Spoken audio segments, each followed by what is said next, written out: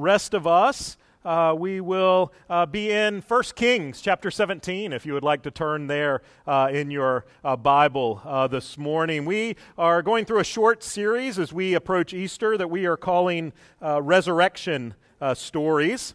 Last week, we saw the story of Abraham and Isaac, and while there wasn't a literal resurrection there, we saw Abraham looking forward potentially to the resurrection of his son, that somehow he was certainly going to do it. This morning, as we dive into 1 Kings chapter 17, we come into contact with Elijah. This is where Elijah comes onto the scene, and in fact, he comes on the scene out of nowhere. We know nothing about Elijah's past. We're not even 100% sure where it is that he comes from. He comes from Tishbe in Gilead, but nobody's really even 100% sure where Tishbe even is. He's a nobody coming out of nowhere, and he comes onto the scene at a very particular time in Israel. This is a time where the monarchy has already been divided, and he comes into the northern kingdom, and there's been quite a few kings, and they've gotten successively worse until you get to King Ahab. And of King Ahab, we read in chapter 16 this: Ahab did more to provoke the Lord, the God of Israel, to anger than all the kings of Israel who were before him. This is who it is that he comes onto the scene with. And Elijah goes and he confronts Ahab. He goes into his presence and he tells him, because of the evil you're leading Israel in, it's not going to rain anymore. Some of you may remember this. And he tells Ahab, it's not going to rain anymore. And then what does Elijah have to do? He goes and he runs and he hides. God provides for him food through the raven who brings him food and water at the brook, but eventually the brook dries up. And so what does God do? God tells him, I want you to go to Zarephath. There you're going to find a widow, and he goes there, and he finds this widow, and he asks the widow for food, and the widow says to him, I don't really have any food left. The only food that I have is me and my son were about to eat, and then we were going to die. And Elijah says, bring me food first. If you bring me food first, your flour won't go empty, your oil will not run dry. And so she brings him the food first, and what happens to the flour and the oil? But they never run dry. And Elijah stays with her for many days. And it's there that our text picks up this morning. Okay, I wanted to give us a little bit of background, and our text picks up in verse 17. It says this: after this, the son of the woman, the mistress of the house, became ill, and his illness was so severe that there was no breath left in him. She said to Elijah, what have you against me, O man of God? You have come to me to bring my sin to remembrance and to cause the death of my son. And he said to her, give me your son. And he took him from her arms and he carried him up into the upper chamber where he lodged. And he laid him on his own bed and he cried to the Lord, O Lord, my God, have you brought calamity even upon this widow with whom I sojourn by killing her son? Then he stretched himself upon the child 3 times and cried to the Lord, O Lord, my God, let this child's life come into him again. And the Lord listened to the voice of Elijah, and the life of the child came into him again, and he was revived. And Elijah took the child and brought him down from the upper chamber into the house and delivered him to his mother. And Elijah said, see, your son lives. And the woman said to Elijah, now I know that you are a man of God, that the word of the Lord in your mouth is truth. Let's pray. Oh, Father, would you help us this morning to know your word? Would you help us to see it for what it is? Would you help us this day to see the truth and be led towards our Lord and Savior Jesus Christ, in whose name we pray. Amen. Now, as I was preparing, I ran across this website. It's a sports website, Shoot Sports. You probably don't know them, but they, at least at one time, I couldn't tell if they still do, but at one time they were making like at least a third of all football helmets for the NFL. Okay, so a pretty big company. And when you go to their website, as soon as you click to bring up the website, you're immediately left with one of those splash pages. Do you know what I'm talking about? Where they come up and you got to press OK in order to get out of it. You see it here, and there's the I agree or whatever it is down there at the bottom. Now, what you don't see, because it's such tiny print, we'll zoom in a little bit, but this is part of what that warning says. It says this. It says, no helmet system can protect you from serious brain and or neck injuries, including paralysis or death. To avoid these risks, do not engage in the sport of football. Here's a company who's a part of their mission, their job is to what? To provide helmets for football, for the NFL. And they say, if you're worried about this, you shouldn't play football. This is how serious their warning is. This is a pretty serious thing that you come into contact with. It's weighty, in fact, if you think about it. And as we approach our passage this morning, I hope that you know, and maybe even saw as we were reading, I hope you understand the seriousness of this passage, the weightiness of it. I want us to feel some of that weight. I think sometimes as we approach maybe especially some of these Old Testament stories, sometimes we almost think of them as like fairy tales. What we need to see this morning, what I hope we'll see, is that this is a real story. This truly took place. We need to feel the weightiness that this mom feels, that Elijah even felt for her. This woman, she understands the seriousness of the situation, no doubt, as she's losing her son. Now, where are they? They're at this place. Elijah had been sent, as I said a few minutes ago, to Zarephath, and that's where he meets up with this widow lady. Now, this is in Sidon. This is in the midst of Baal country. This is outside the bounds of Israel, okay? This widow is not an Israelite. She would be a Gentile in thinking like that. And where he is sent to, this is the territory of Jezebel. Jezebel is Ahab's wife, the king's wife, and she's not a very nice lady. The king isn't either. But this is where she's from. This is the heart of Baal worship, and this is where God sends his prophet. And we read that he was with her for many days. Okay, many days after this flour kept coming and the oil never dried up. And you can't help but think that in those many days, what is Elijah doing? He's the prophet of God. He's sitting there in her living room, if you will. No doubt he's begun to tell her about Yahweh. She's certainly learning it from the miraculous thing that's taking place in front of her. But she's hearing it, no doubt, from the prophet himself. And into this context, something terrible happens. The widow's son becomes sick, and he dies. And we heard what she said, verse 18, "What have you against me, O man of God? You have come to me to bring my sin to remembrance and to cause the death of my son." Whew, what weighty words. And in these words, though, we understand, I think we can even begin to see that she understood, was beginning to understand something about this great God, Yahweh, this God of Elijah, because what is she doing? In some way, she's kind of convicted of her sin, right? She understands how weighty and heavy her sins are. Now, she thinks that her sin has brought this calamity upon her house.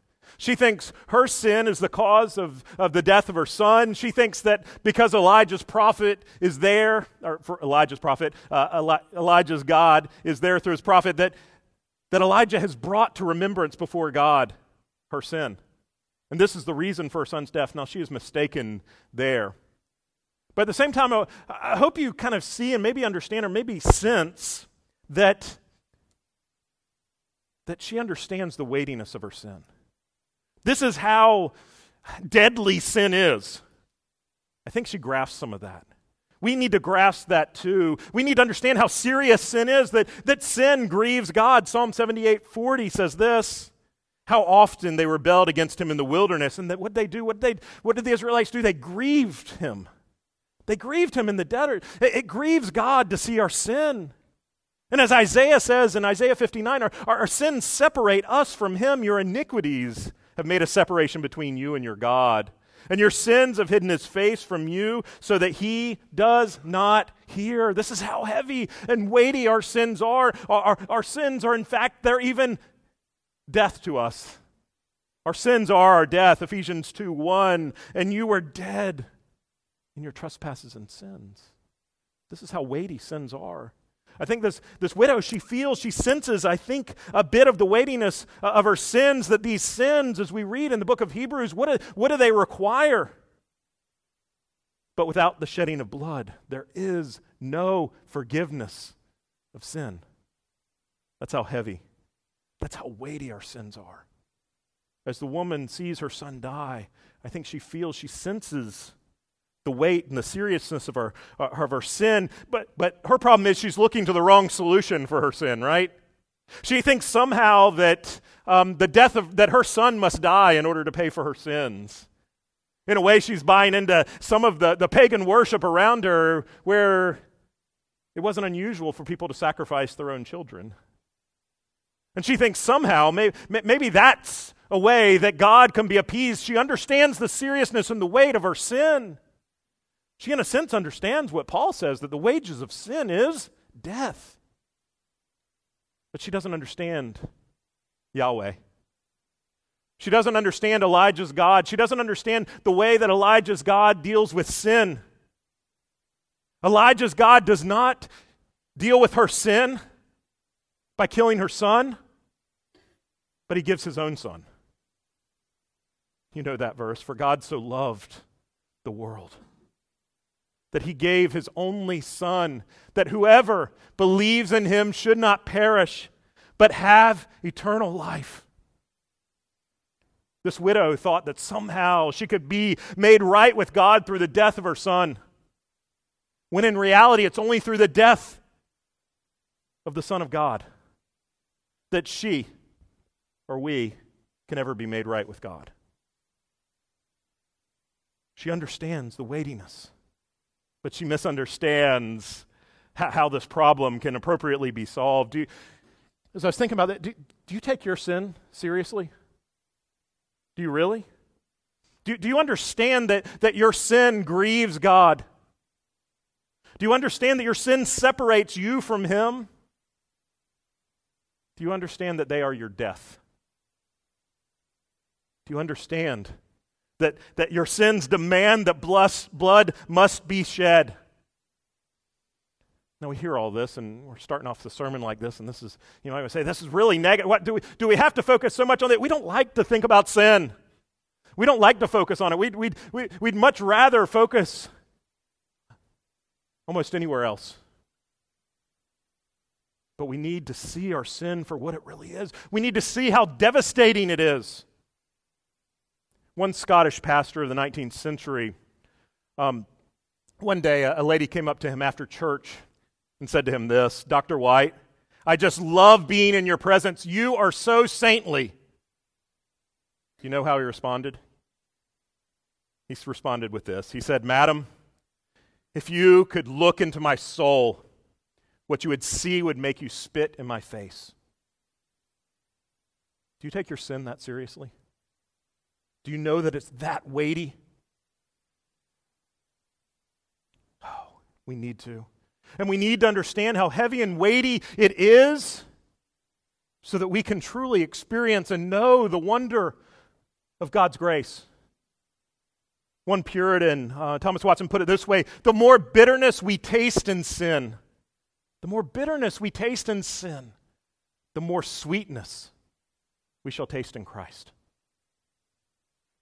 The more we know this devastating nature of sin in our life, the more we can understand the incredible grace and can taste the sweetness that is found in Jesus Christ.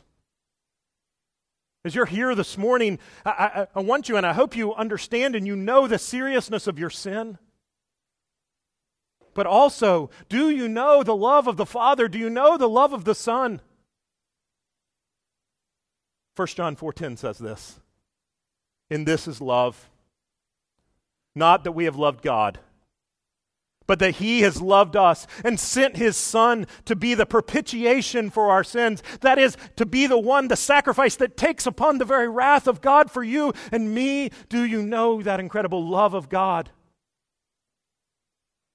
that has taken your sins upon Him, who died for you so that you would never have to? Do you know that incredible and that wonderful grace that comes to us in Jesus Christ? Now, as we continue in our passage this morning, and as we think through and understand just the seriousness of our sin, the wonders of grace that comes through Jesus Christ, as we see this playing out with this widow and Elijah, we see them, and I think both of them, playing out and showing their dependence upon God. Some of you may have at some point or another read The Hiding Place by Corrie ten Boom. Her and her sister Betsy were arrested during World War II, were put into a Nazi concentration camp. And they were believers. And they were, at some point, they make their way into this kind of bigger barracks where they're placed. And when they get there, they find that the place is totally infested with fleas. Terrible circumstance. Tons of people, tons of women, all in this same barracks. And Corey begins to, oh, this is so terrible, this is so terrible. And what does her sister encourage her? No, do you remember what we read this morning? Do you remember what we read earlier today? She reminds her 1 Thessalonians 5:18. Give thanks in all circumstances, for this is the will of God in Christ Jesus for you. And Corey ten Boom's like, how do we do that? I mean, look at where we're at. We're in a concentration camp. And her sister says, no, what can we pray? And what can we give thanks for? And she says, look, we can pray and we can thank God that you and I, we're here together. The two sisters are there together. We can thank God that we have the word, that it hadn't been confiscated from us, that we have the Bible. We can thank God that He's put us in such a big barracks with so many women who need to hear the gospel of Jesus Christ. And so they begin to pray, and they pray thankfully for all these things. And as Betsy is praying, she prays this, thank you for the fleas. Corey immediately interrupts her. This is too much, she says. Betsy, there's no way even God can make me grateful for the fleas. And her sister responds, we just read, give thanks in all circumstances. It doesn't say in pleasant circumstances. Fleas are a part of the place where God has placed us. And so Corey writes, we stood between the piers of the bunks and gave thanks for the fleas. But this time I was sure that Betsy was wrong. Sometime later, after being out at work outside of the barracks, Corey comes back in and Betsy is there. And Betsy's very excited to tell and share something with her. She says, I finally know why we're in this barracks and why the fleas are here. You see, she says, we had to call a guard here earlier for something, and the guard refused to come in. And we asked her, why aren't you coming in? She said, the guard said, because of the fleas. That place is crawling with fleas. Because the place was crawling with fleas, the guards would never go in there. Inside the bounds of that barracks, they were completely freed to share the gospel, and they did so. And many women came to know Christ. God used terrible circumstances. He was at work through it, and we see in Betsy and Corey a dependence upon God, trying to learn to live out these words, give thanks in all circumstances. But it can be so hard to do that, isn't it? It can be so hard to really depend upon God, to show total dependence upon Him. How difficult it must have been for this widow woman to even begin to show dependence upon Elijah's God. But yet I think we kind of see it, even with her cry out. Do you see what we read in verse 19? And Elijah said to her, give me your son. Give me your son. Those are important words because can you imagine how painful that would be for her to give up her son to Elijah? Her son who had just died. And understand also, they're in a culture of that day. You know, we try to get death out of the house, if you will, as quickly as possible in our day, in our culture. That is not this culture.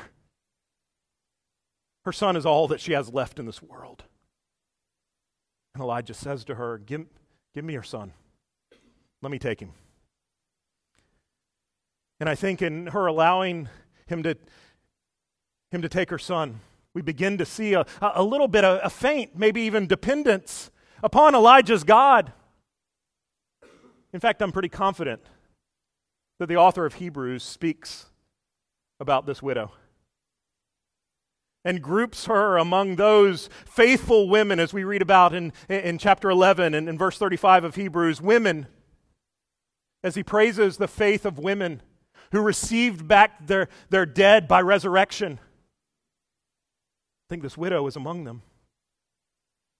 And so we see a bit of her dependence upon Elijah's God, but then we see Elijah's dependence upon God as well. He takes the son to his bedroom, and what does he do? He cries out in anguish. Verse 20, O Lord, my God, Have you brought calamity even upon the widow with whom I sojourn by killing her son? Do you hear the words? Do you hear the anguish? And understand, this is God's prophet. And he's completely confused by the situation in a sense. He doesn't know why. It's not like he's God's prophet, so he understands everything that's going on here. He's in the dark. But yet he's dependent upon his God, and he's trusting in his great God. And in fact, that's why you see these words, because these words are not just a cry out, they're also a bit of an argument. He's beginning to argue his case before his God. You see, Elijah knew what was at stake. He was in the heart of Baal territory. He was in the heart of pagan worshipers. He was outside of Israel. People no doubt knew that this woman was harboring and had this prophet from this other god in her house. And if he walked out of the house and her son was dead, what did that have to say about Elijah's God? Some prophet he is. Elijah's prophet was no match for our God of death, Moat. He was no match for Moat. Moat defeated Elijah's God. And so his cry out of anguish is a plea to God to defend his honor. And understand, not Elijah's honor, but Yahweh's honor, God's honor. That's who he's interested in. And so what does Elijah do? In total dependence, we see him 3 times crying out to the Lord in verse 21, saying, "O Lord, my God, let this child's life come into him again." Elijah may be God's prophet, but he has no magic to offer. Okay? Elijah can't make this boy rise from the dead. What we see here is the prophet of God, what? Totally dependent upon his God. As we read about in James, what do we learn about Elijah? He's a man like we are. He wasn't like super powerful and that's how he's able to get through this. No, he came as one totally dependent upon his God. He came in that moment completely helpless to solve this situation, but yet knowing that he had a great God. Now, Elijah, remember that this is the first real resurrection story that we find in Scripture. Elijah didn't know any resurrection stories. This had never taken place before. And yet, like Abraham did, what do we see? Elijah has hope. Hope that whatever, God can somehow do this. God can somehow rescue us from this situation. Now, as you try to depend upon God in your life, do you find God's providence confusing sometimes? Do you know what I mean, God's providence confusing? By providence, we mean the way that things work out in the world. Do you find it confusing? Sometimes you wonder why. And you ask the question, why God? About this passage, one commentator says this: Yahweh provides and he perplexes. He seems to be both faithful and fitful. He sustains life, as he does through like the provision of flour and oil, and then he takes it away. He both sustains and he bewilders. And understand, this has been the path of Elijah the prophet. He just comes onto the scene in chapter 17 that we have before us this morning. But here he is, the faithful prophet, right? He goes out and faithfully preaches God's word to the king, and then what does he have to do? He has to go run and hide. And a dirty raven brings him food. Unclean animal brings him food. Yeah, he has a brook of water, but then that even dries up. And then God tells this one who has been faithful to do what? I want you to go up in pagan territory. I want you to go where it's going to be really bad. That's where I want you to go. And I want you to go to a non-Jewish person's house. Somebody would make you unclean. I want you to eat with them. Stay with them. All this to a prophet who's been faithful. You see, sometimes we look at life and we think, isn't life supposed to be easy if we just follow God's word? Doesn't that just make everything okay? You see, we find ourselves as a people who only trust God's sovereignty when His sovereignty goes our way. When His sovereignty starts working out in different ways, we don't like it. We bristle against it.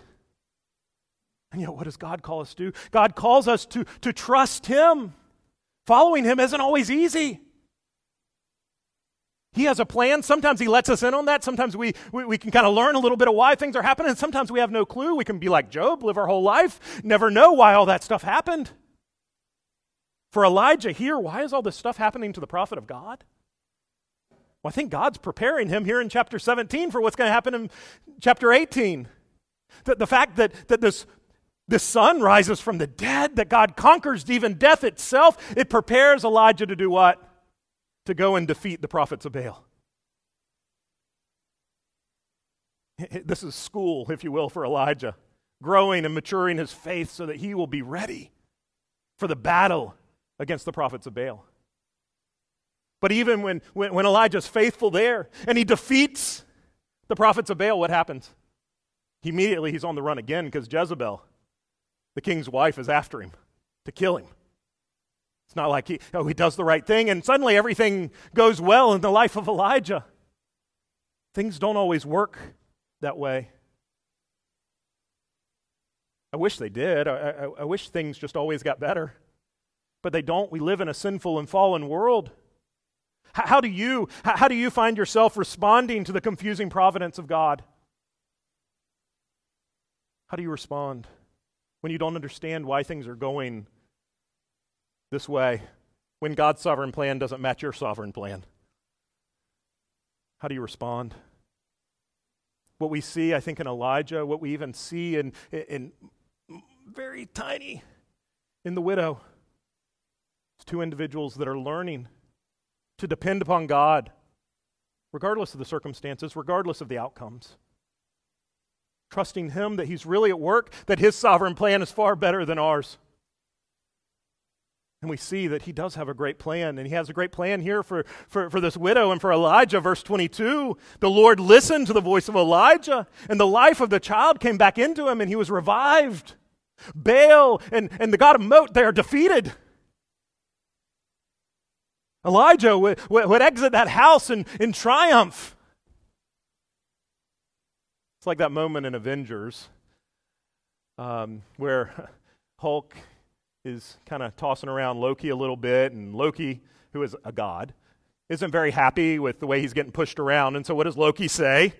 Enough!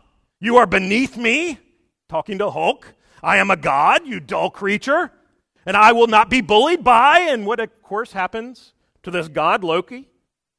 Hulk picks him up by the feet and just starts slamming him on the floor. He walks away with Loki half passed out, and what does Hulk say over his shoulder? Puny God. Puny God. If you were an Israelite reading and hearing these stories for the first time, what is it saying to you? Those God of those people of the side, Baal and Mot and all that, puny gods. Puny gods. You have Yahweh. You have the God who isn't just able to replenish flour and oil. I mean, that's pretty cool.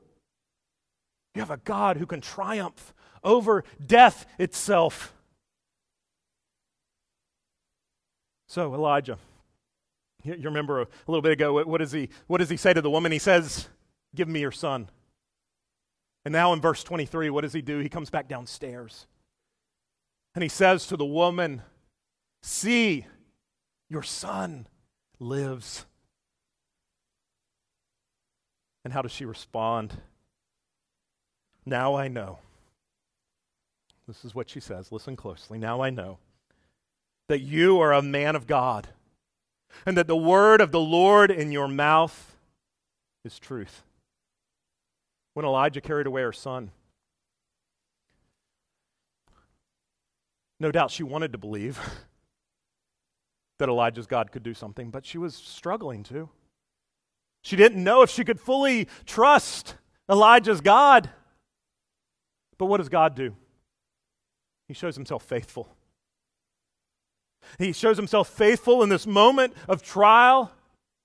And please don't miss it. Despite our circumstances, despite the way that providence plays out in our lives, despite how confusing it can be at times, He is always faithful. He's not always faithful in the same way, but He's always faithful. Always.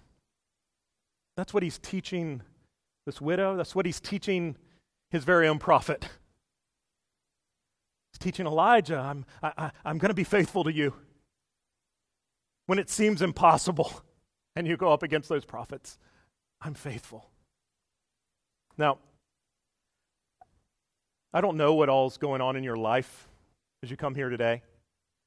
No doubt, though, every single one of us, every person in this room, comes this morning with struggles and doubts.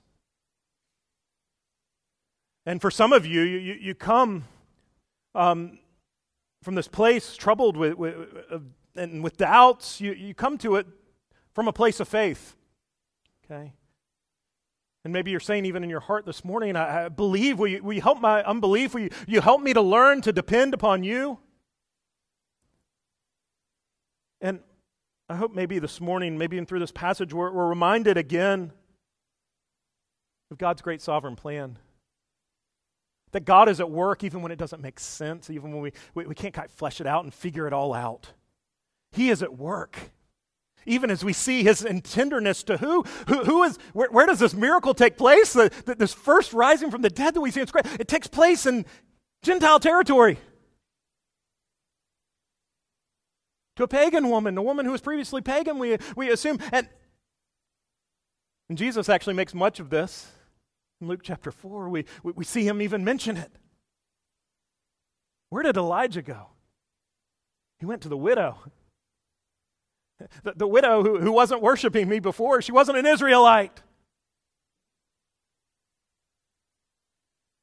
Be reminded of God's sovereign plan and the way He works it out.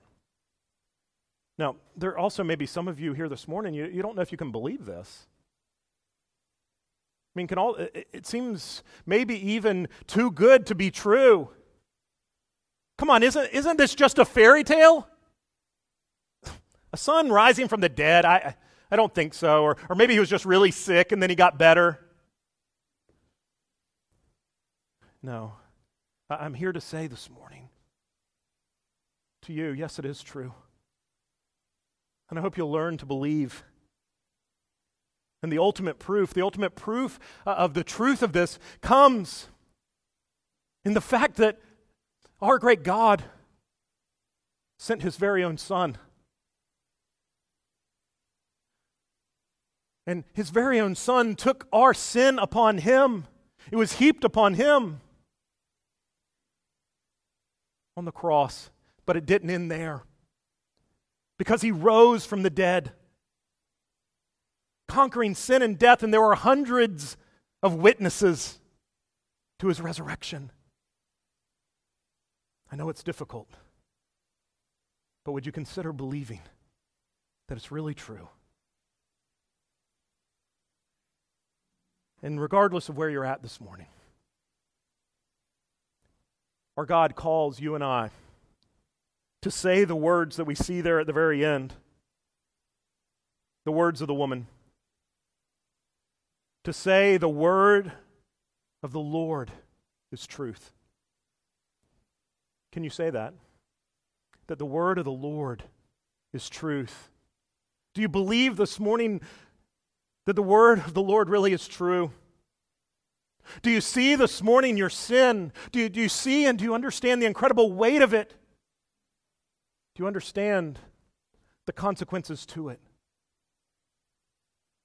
Do you know that the sin must be paid for? But do you believe this morning that the Father so loved us and sent His Son to be the propitiation for our sins? Do you believe it? That He took our sins upon Him. Do you believe it? Do you believe that the Father so loved the world that he gave his only Son, that whoever believes in him should not perish, but have eternal life. Do you believe it? Do you understand? Do you know the weight of your sin? And do you know the wonderful beauty of the gospel, that we are saved by the blood of our Savior Jesus Christ, that God so loved the world that he gave his only Son. The widow's son didn't have to die for her sin. In fact, her son's death would never expunge sin. It's only through the death of the Son of God that her sins and your sins could ever be forgiven. Do you believe it? Let's pray. Heavenly Father, we thank you, as always, for your wonderful, wonderful word. Your word that feeds us and nourishes us. We thank you for reminding us this day of the heinousness of our sin, the seriousness of it. I know, Father, for those of us here, would you help that to make the wonder of your grace even that much more incredible? Would you just help us to taste and know the sweetness that comes to us in Jesus Christ? Would you convince our hearts more and more of the truth of the gospel wherever we find ourselves this morning?